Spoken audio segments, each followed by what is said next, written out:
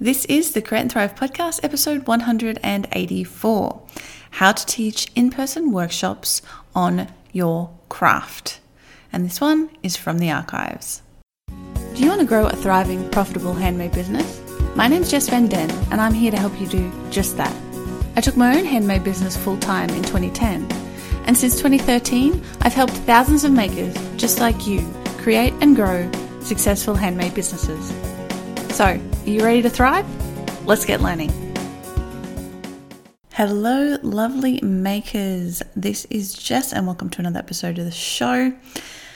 A very exciting thing happened this week, and that is Apple Podcasts have created a new online web-based way of viewing the podcast pages. And you know what that means? That means I can actually see all of my reviews from other countries for the first time.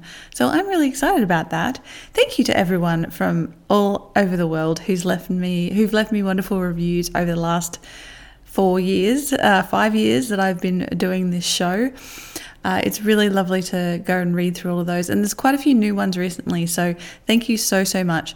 Reviews do really just make a huge difference, not only to the visibility of the show, because shows rank on Apple Podcasts depending on how many reviews they're getting. So the more reviews, the higher you rank and the more people are likely to see your show. But also just as a creator, it's really, really nice to get some feedback. So I'm not just speaking into the void. It's really nice to hear from you and know that this show is helping you and that you're finding it valuable. So if you have been a long-time listener or something's really, really resonated with you, I'd love to hear it. So the best way to tell me is leave a review either on Apple Podcasts or come over to the Create and Thrive Facebook page and leave a review there. I'd really, really love to read what you are getting out of this show. And before we go into this episode, which is all about teaching your craft in a workshop space, specifically teaching it in person, I do plan on doing an episode in the not too distant future that will help you figure out if you want to do online workshops and how to actually make that happen and how to produce and how to host and sell online workshops. So that will be coming up. This is the main body of this episode is from an archive show from a number of years ago with expert craft teacher Rie Natalenko, Dr. Rie Natalenko. And it's a fantastic episode. If you have ever thought about teaching your craft or you already teach your craft, you will get so much out of this. Do not miss it. Have a good listen. But before we dive into that, I want to just make sure that you know about my new free resource. So it's called the Etsy Quick Start Guide. Now, those of you who've been around for a while know that I started my business as a hobby on Etsy in 2008. If you're ever curious about my story, go back and listen to episode 0 where I outline my story up to that point. And so much has changed. Like Etsy is so much more complicated than it used to be and there's so much more competition. So it's really hard to know if you're doing it right. Now, I've been on Etsy for over 10 years. It's a huge part of my handmade business. I get a lot of my sales through Etsy. I've been selling full-time since 2010. And Etsy themselves actually invited me back in 2015 and 2016 to be a teacher for their Etsy resolution program. So, I have a lot of knowledge and experience with Etsy itself. And I know I don't talk a lot about Etsy specifically on this show because I'm really keen to make sure that people realize it's not the only way to succeed, but it is important. And I do say that I think if you have a handmade shop, you should have an Etsy shop and be on that platform and get the visibility that it gives you. But I want to make sure you don't miss any vital steps in the process of setting up a stellar Etsy shop to sell your handmade creations, which is why I created this free Etsy Quick Start Guide. It's a 2-page checklist that covers everything you need to do to ensure you've made your Etsy shop the best it can be. And not only that, it's packed full of links to additional resources that I've created on all aspects of Etsy shop setup. So not only do you get the checklist, there's heaps of links embedded in that checklist. It's a PDF that you can click on and go get more information on that particular topic. So if you'd like to grab your free copy of the Etsy Quick Start Guide, all you need to do is head on over to createandthrive.com/Etsy guide, all one word, createandthrive.com/Etsy guide. Pop your email in, check your inbox to confirm, and then you'll get access to the page. And not only will you get the Etsy Quick Start Guide, you'll get access to everything else that's in my Handmade Business Toolkit. There's a whole bunch of other resources, free resources in that toolkit for people who are subscribed to my email updates. So go on over and grab that right now. And I hope it really helps you get your Etsy shop either up and running, or it's a really good way to do like a review. Like, am I doing everything? Have I missed anything? Are there things that I could spruce up to improve my shop? So it'll help you if you're in that situation as well. Okay, so let's head on over and get on with this episode, my interview with Dr. Rie Natalenko, that is all about how to really run outstanding craft workshops, not just mediocre craft workshops, but really outstanding craft workshops that your students will love and rave about. All right, guys, I'm here today with Rie Natalenko, I should say Dr. Rie Natalenko, who is going to be chatting with me today about running workshops, art and crafts workshops. Welcome to the show, Rie. Thank you. Thank you, Jess. It's great to have you here. Now, before great to be here. Awesome. Before we dive in, would you be so kind as to tell everybody a little bit about you and your background? Sure, Jess. Yes, you said Dr. Rie Natalenko. My doctorate's in creative arts, which is always a good place to start. And I have master's degrees in education and teacher training. So I thought I'd combine the two a bit when I talk about running arts and crafts workshops, which I've done quite a lot of talking about over the years. So you're an artisan yourself then? I do some textile art, okay. Which I'm reasonable at, I guess, but mostly I write. I'm a writer. Mm-hmm. And so teaching writing workshops goes right along there with the arts and crafts. Fantastic.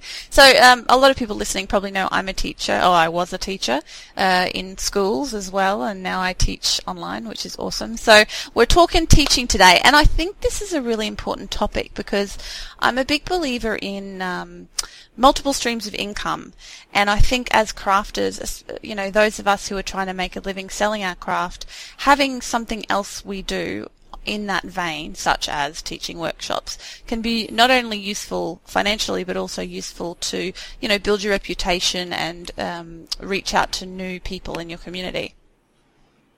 I think that's true. I think that's absolutely true. There's lots of important things which make it really good to run workshops. A lot of good reasons why you should be doing that. Yes, definitely. Oh, and before we keep going, I just want to quickly mention, everybody listening, Rie has written an awesome book called Share Your Skills, The Ultimate Guide to Running an Art or Craft Workshop, and we're going to be giving away a few copies. You'll find out how to do that at the end of the podcast, so make sure to listen right to the end to find out how to do that. But in the meantime, we're going to give away a few of the tips and tricks that Rie shares in her book. So let's dive into those now. Mm-hmm. Yes. So what I asked you to pick kind of your top 5 bits of advice for people who want to run a really good craft or arts workshop. So let's start chatting about those. Okay, well, I think the first important thing is to prepare well for a workshop. There's lots of times that people have come up to me and say, well, you know, I know my stuff. Well, of course you do. Of course you know your stuff. Otherwise you wouldn't be invited to run a workshop, would you? But a lot of those people who are experts in their own field have never run workshops. Mm-hmm. And I think, have you ever been to workshops, Jess, where you've paid good money and wondered why? Yes. Unfortunately, I have been to those workshops.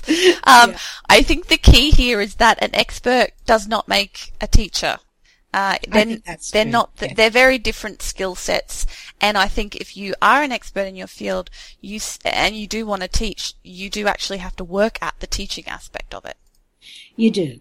And that's why the very first of my tips is to prepare well. Now, you as a teacher have probably heard of the 90-10 rule, where you prepare for 90% of the time and teach for 10%. Yeah. So if your workshop is an hour, then you do at least 9 hours of preparation. And I know people say to me, "What? How can you spend 9 hours preparing?" Well, it's not that it's hard to do 9 hours of preparation. It's that it's almost a necessity to do that, because there's so many things that you have to get ready in order for everything to run really smoothly. Yes. So, for example, there's your resources. All of your resources have to be totally prepared. Now, you've got to decide, are your students bringing things? And if they are, you've got to send lists to the students for them to know exactly what to bring. And believe me, doesn't matter how many emails you send to students, there are going to be students who don't bring anything to your workshop. So you're going to have to prepare spare sets of resources for them. You're going to have to prepare your own resources as well, the ones that you're demonstrating with, and making sure that everything's right so that you don't leave one behind. So you're going to need a good checklist with everything on it that you're going to need, everything that you might need, and a whole checklist of things that you don't think you'll need, but I guarantee there'll be one or two things on that list that you will. Yeah. So one of the things I do give you in the book is a whole set of checklists. Oh, so very that's useful. a really good thing. Yes. And then there's the visual aids that you're going to use. You know, the ones that say, and I just made this yesterday. Yeah. Look at what I prepared earlier. You know, and for every step of the way, not just this is what it's going to look like, although you're going to need one of those. Well, then you can almost guarantee that nobody in the class will have that, have a thing that looks like yours at the end. But, and that's important too, that you let them know that their thing is not necessarily going to look like your thing. But your visual aids so that you can show step by step all the different stages in the workshop. And then I think one of the most important things is to practice the workshop in real time. So if it's going to be a full day workshop, you actually practice for a full day before you run the first one. Obviously, if you're running the same workshop over and over again, this part speeds up a bit. Yes. But it's really important to know, to pretend now I'm arriving and I'm setting up all my gear. So here I am setting it up. Oh, where's the water? Okay, I'll have to go into, and, sort of to imagine that you're in the space where you'll be setting up the workshop, because it might not be at your home. It might be at a space you've never used before. It might be that the toilets are locked. There's all sorts of things that could actually go wrong that you should practice for. So practice in real time. And because of those housekeeping things, I always like to say, arrive an hour early to set up. The number of times that I've just been giving a straight PowerPoint type workshop and I've turned up and my Mac doesn't speak to their screen. Yeah. You know that? Yeah, I've had that happen so many times. And so you've got to, and they say, oh, well, yes, you can use FPOS here, but, only in the foyer. Yeah. The signal doesn't reach. Okay, this is fine. And so those sort of housekeeping-y things, it's always good to set up an hour before so that when and especially for me, because I'm often teaching a workshop on how to run workshops, And if it weren't working, I'd look an idiot before I even started. So yes. So an hour before, and I was at a convergence in New Zealand, felting convergence, and when I turned up an hour before I was supposed to speak, they'd set everything up in the wrong room. Oh my goodness. So it was a good job that I turned up Yes. an hour before. Yes. By the time we started, everything was cool. Everything was fine. So preparation is a really important part of workshop running. Yes. Yeah, definitely. I totally agree. I mean, I've given a lot of, obviously, workshops in my teaching days. I used to do this one job where I went and did science workshops on the weekend with kids at different schools. And, I always turned up at least an hour early because, like you said, you don't know, where are the toilets? Do you need a key? Where's the water? Where's the electricity? Do you have all of the stuff that you need?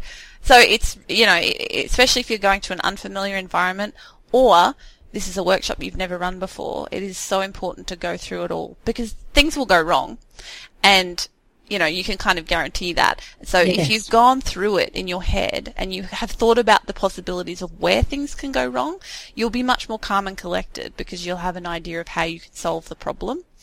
And I think that'll make it flow so much smoother as well. It does. And to go through it in real time beforehand it's so useful because then you realize, look, you know what? The water would be better on this side. It would work better from there. And if I had all of my samples, on my right-hand side, I could just lean down and pick this up. And then I put your samples into the right order so that you're not going, I know I've got this somewhere. Yeah. Which Absolutely. I'm sure lots of people do. But Yeah. if it's going to run smoothly, you get everything prepared ahead of time, and that makes you also more confident. Yeah, for sure. When you turn up, because you've done it, even if it's only to your cats. You've actually done the whole workshop beforehand. Yeah. I usually put my poor husband through it before. He must be an expert at a lot of things by now. Yes, I teach felting on cruise ships, Oh, wow. And he sits there and he knows everything that's going to happen through the whole lesson. He's very good. I take that a step further. I run workshops once a year at a folk festival, the Woodford Folk Festival, and my husband actually helps me. He's my assistant, and he's actually better at some of the parts of it than I am now. I'll have to do that. And it's mostly women in the workshop, and they love having him help them. They would actually. They do like it when a man helps. That's absolutely true. It's funny, but yes, preparation is important. Excellent. So it is. I think we've made that very clear. If we haven't, guys, you need to be prepared. I think we've given some good tips. Yeah, I agree. So what's the second thing?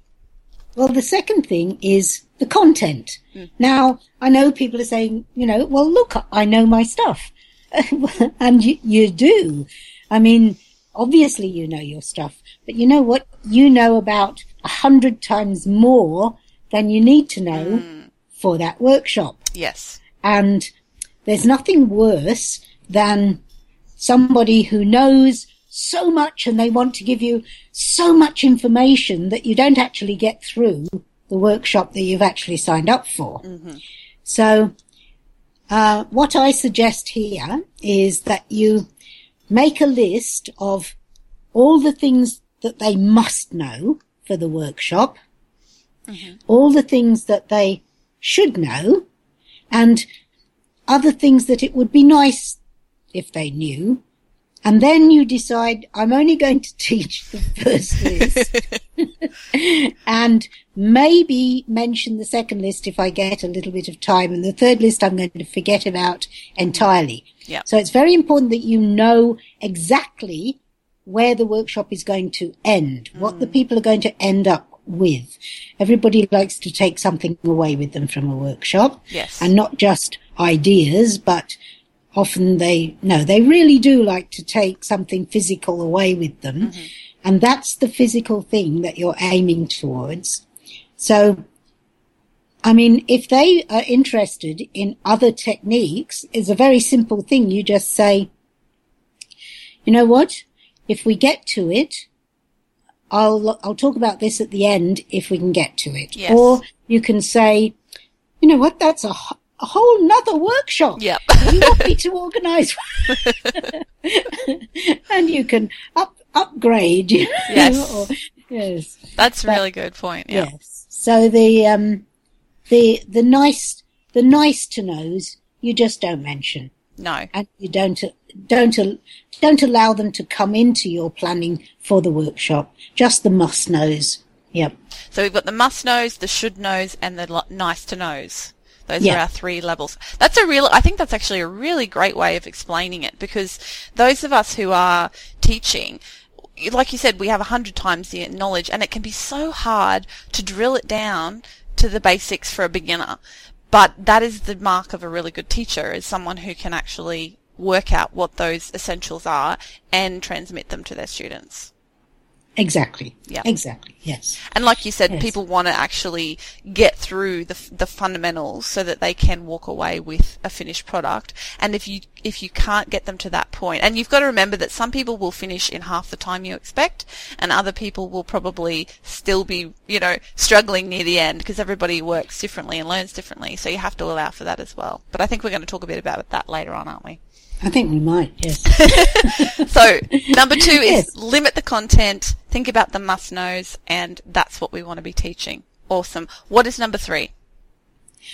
Well, number 3, I like this one very much. This is one of my favourites. It's train like a train. Okay. What does that mean? That means when you're teaching, imagine that you're on a train line. Mm-hmm. You start off and you start the class by saying where you are going. Uh-huh. This is a train to Sydney. You are now on a train to Sydney. Here are some pictures of what Sydney will look like when you get there. But this is a train to Sydney. If anyone thinks that we were going to Melbourne, then they're wrong. And this is actually the train to Sydney. So you make it really clear where the end point of the workshop is. And then as you do the workshop, you tell them where you are, like the stations along a train line. We've now reached Scarborough Station. So here we have what we're supposed to be looking at Scarborough Station. How many people have come with us all the way to Scarborough Station? Or who's back at like Redcliffe or something, Yes, exactly. So, but yes, so that so often along the journey, you let people know where they've reached, mm-hmm. so that they know how far they've gone.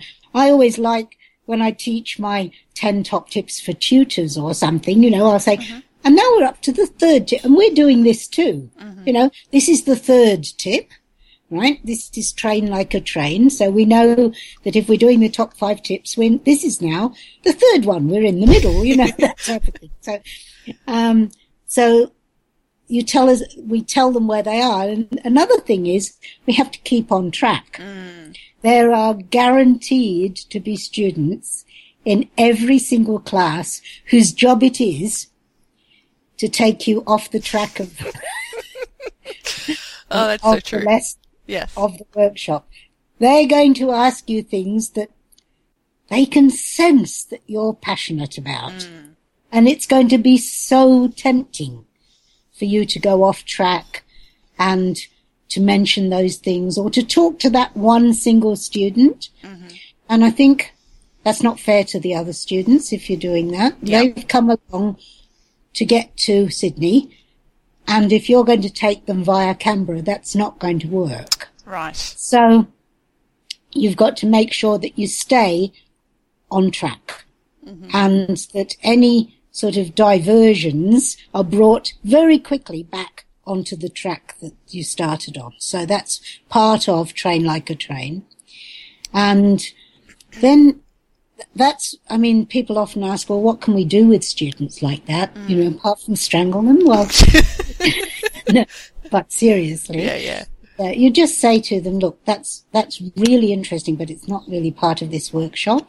And use the lines that I've given you before, sort of, we can make another workshop on that if you're really interested, or come and see me at lunchtime, and we might chat then, or, if we get time, remind me at the end. Yeah. And we might talk about it then. And of course, if your timing has been well prepared, there won't be time at the end anyway. So, yes. And the last about, oh, sorry, go on. No, keep going. There's more. Keep going. I was going to say, the last thing about train like a train is, make it really clear when we've reached the destination. I think at the end of workshops, people tend to run out of time, or they tend to have to wrap up really quickly, or somebody has to go and fetch their kids from school, and it sort of often the end of a workshop fizzles out. Right. I think the end of a workshop is a really important time because so we have to plan our time for the workshop so that we've got time to spend at that last station. We say, okay, is everybody at Sydney? This is great. Let's see what everybody has done and what everybody has interpreted as Sydney, and then get everybody to look at everybody else's pieces, or that's nice. Give them some sort of praise, or get everybody together and take a photograph, or something that really says, we have arrived at Sydney. Look what we've achieved.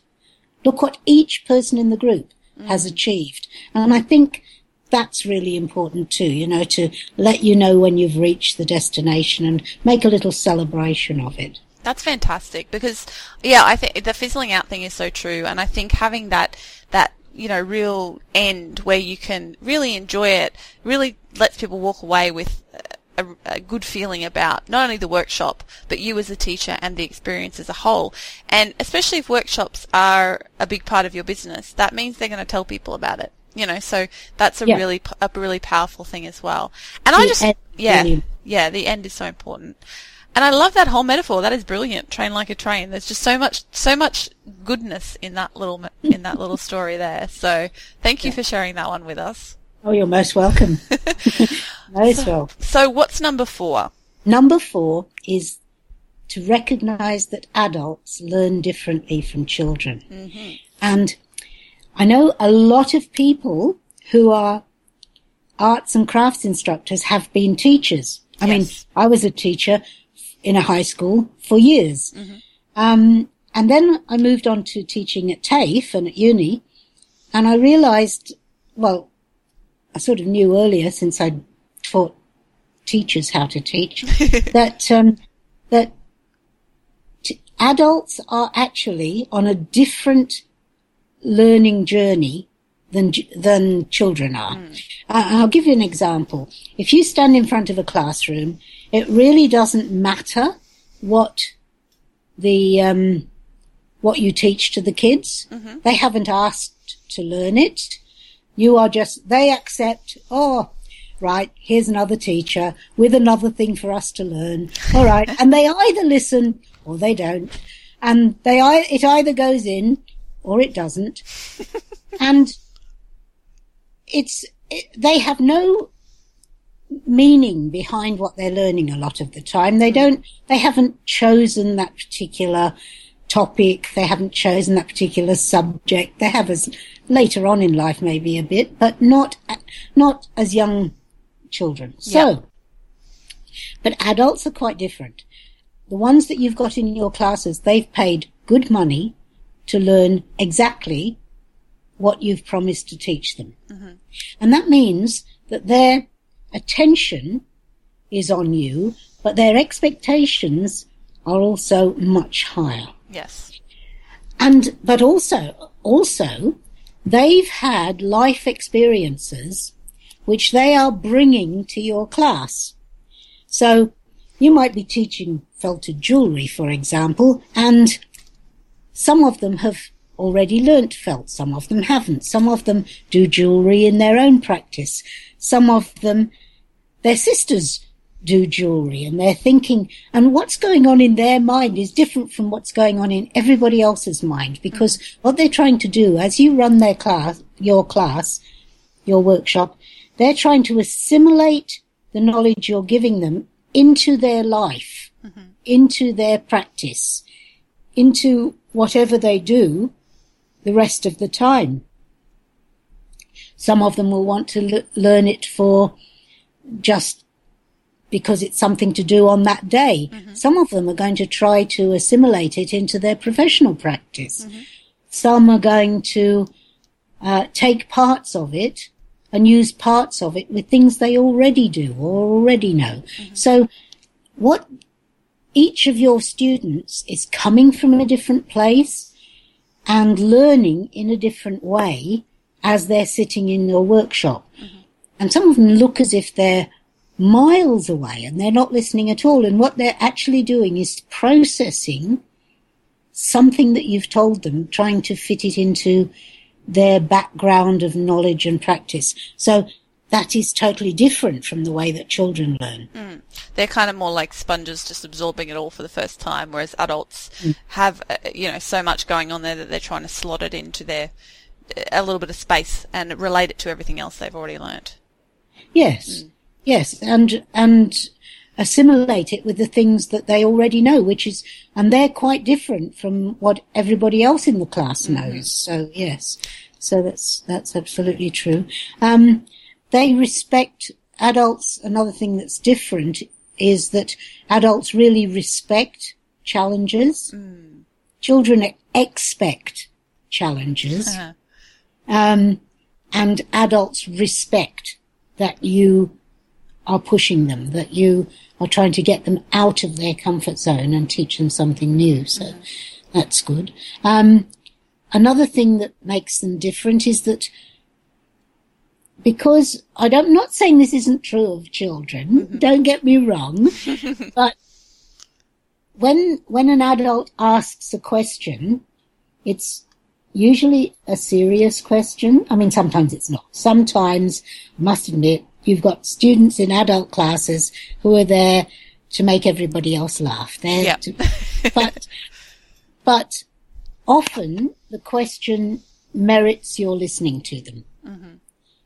Less times in high school, as you know yourself, do you get a serious question. Yes.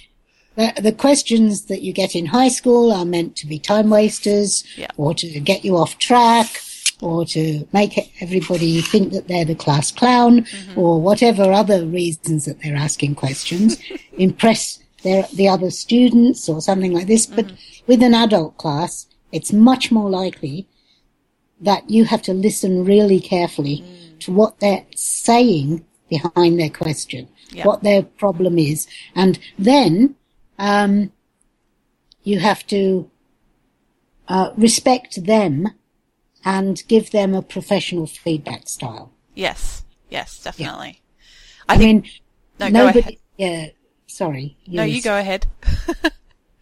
I'm talking too much, I know.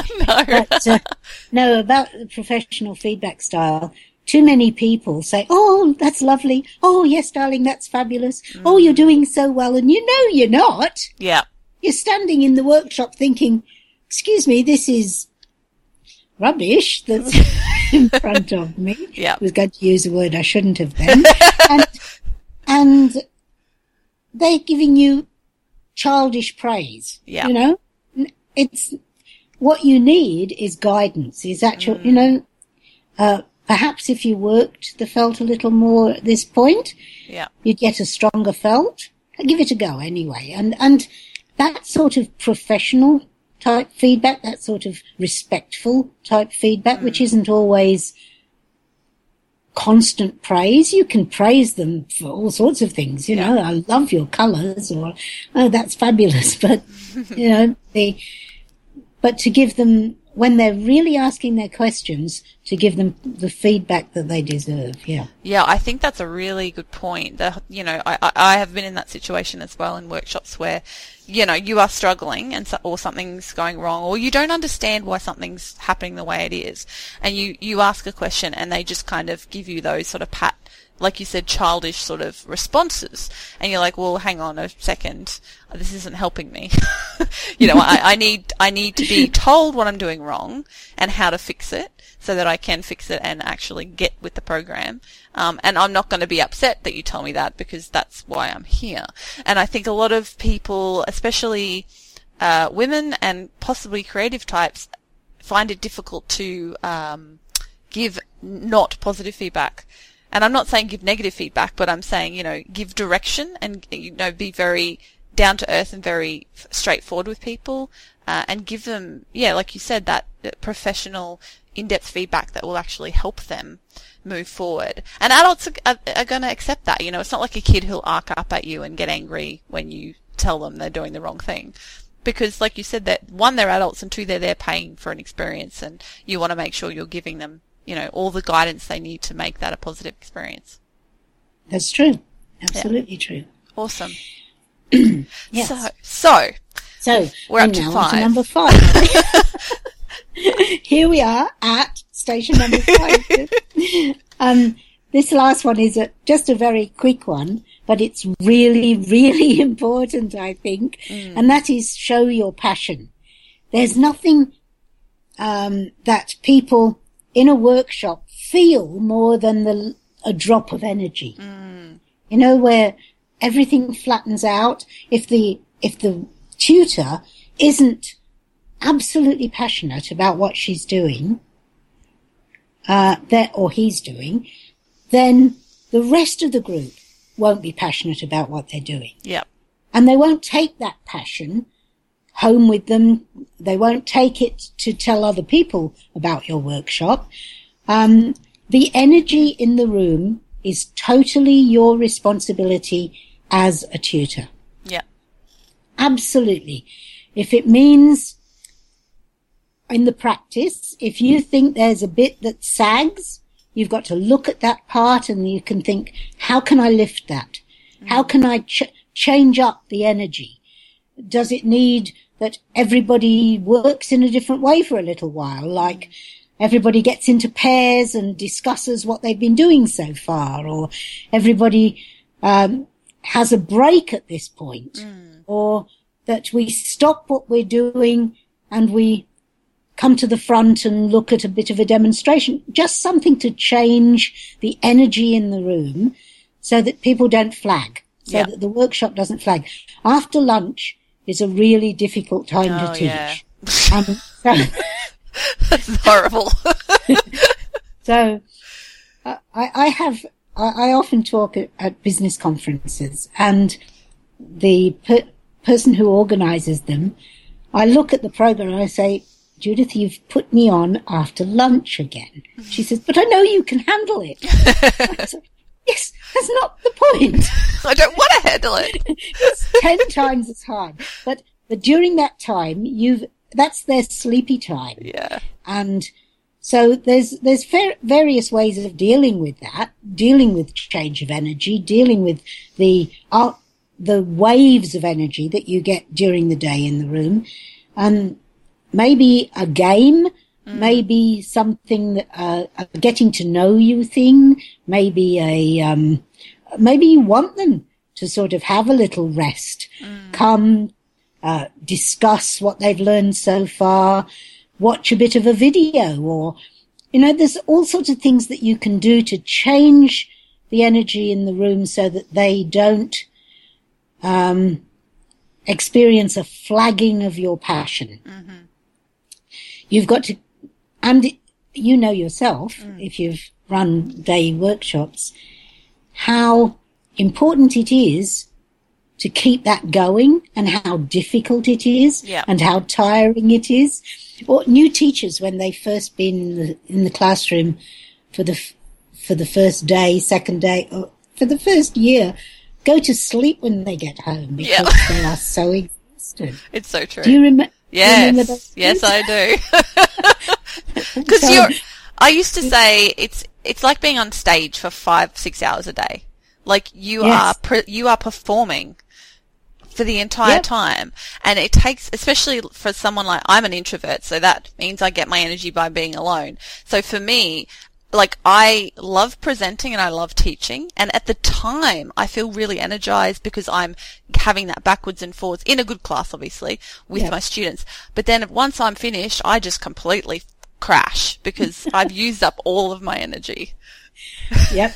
And you've got to make sure that that crash doesn't happen in the middle of the workshop. And you can tell when it does. Oh, yeah. You know, there are some workshops I've been to, and by mid-afternoon, the tutor's had it.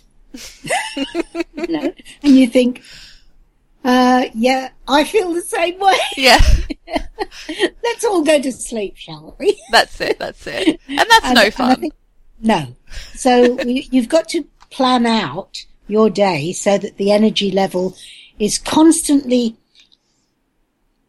I'm not saying constantly high, but constantly changing, constantly interesting, so that the students don't feel absolutely exhausted at any particular time or that you're rushing them or anything else. But your enthusiasm has to be up there with everything else. And I think one of the best ways to do that is to make sure you're having fun. Now, I don't mean telling jokes and, you know, you don't have to be a stand-up comedian to run a workshop.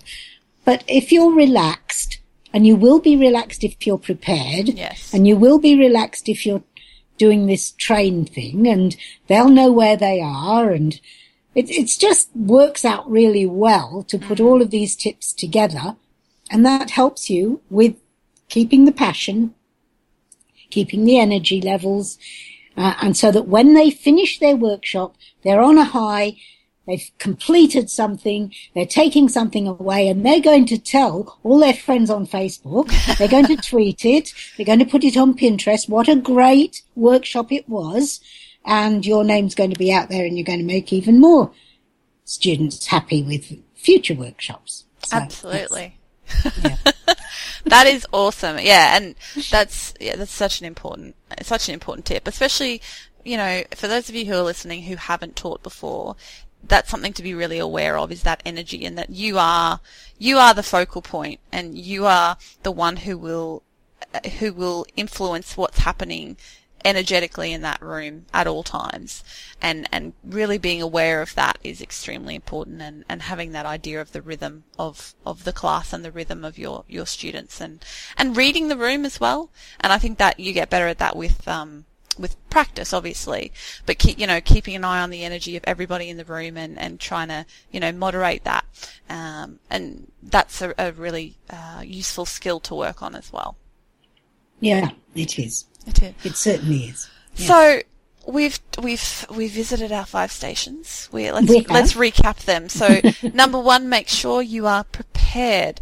Number 2, limit the content. Make sure you're teaching the musts, and then a little bit of the shoulds. Number 3, train like a train. So tell people where they're going, keep them on track, and get them to their destination.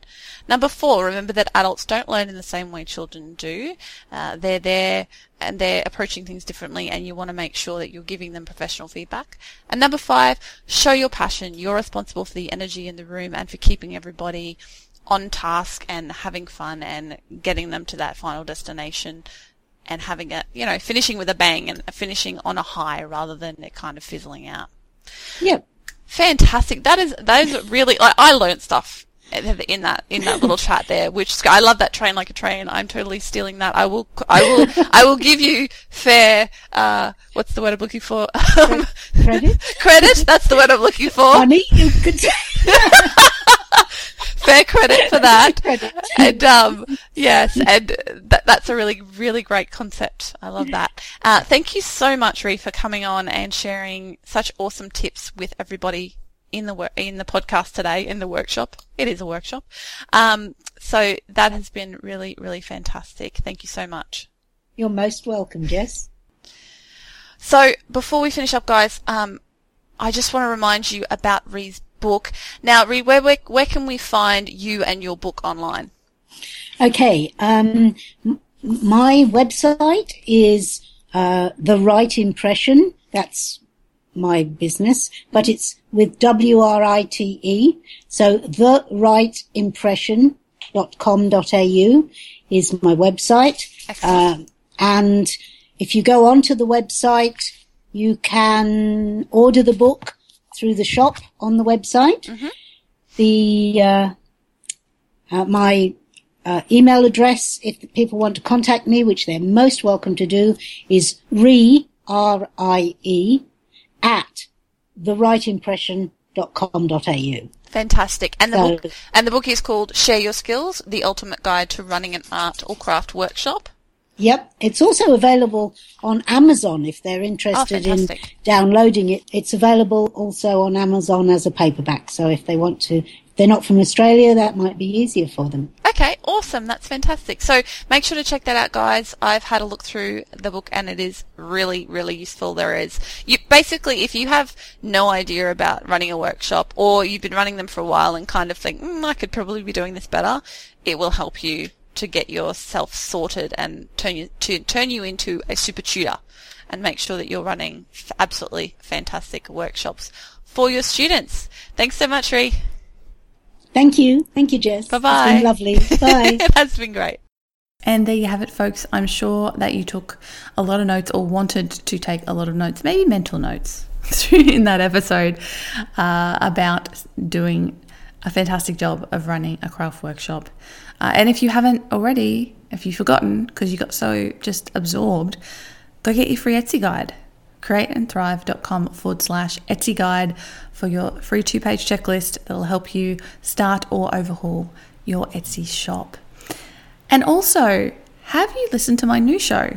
I really should mention this more often, shouldn't I? If you don't know, I actually co-host another handmade business podcast called The Business of Making.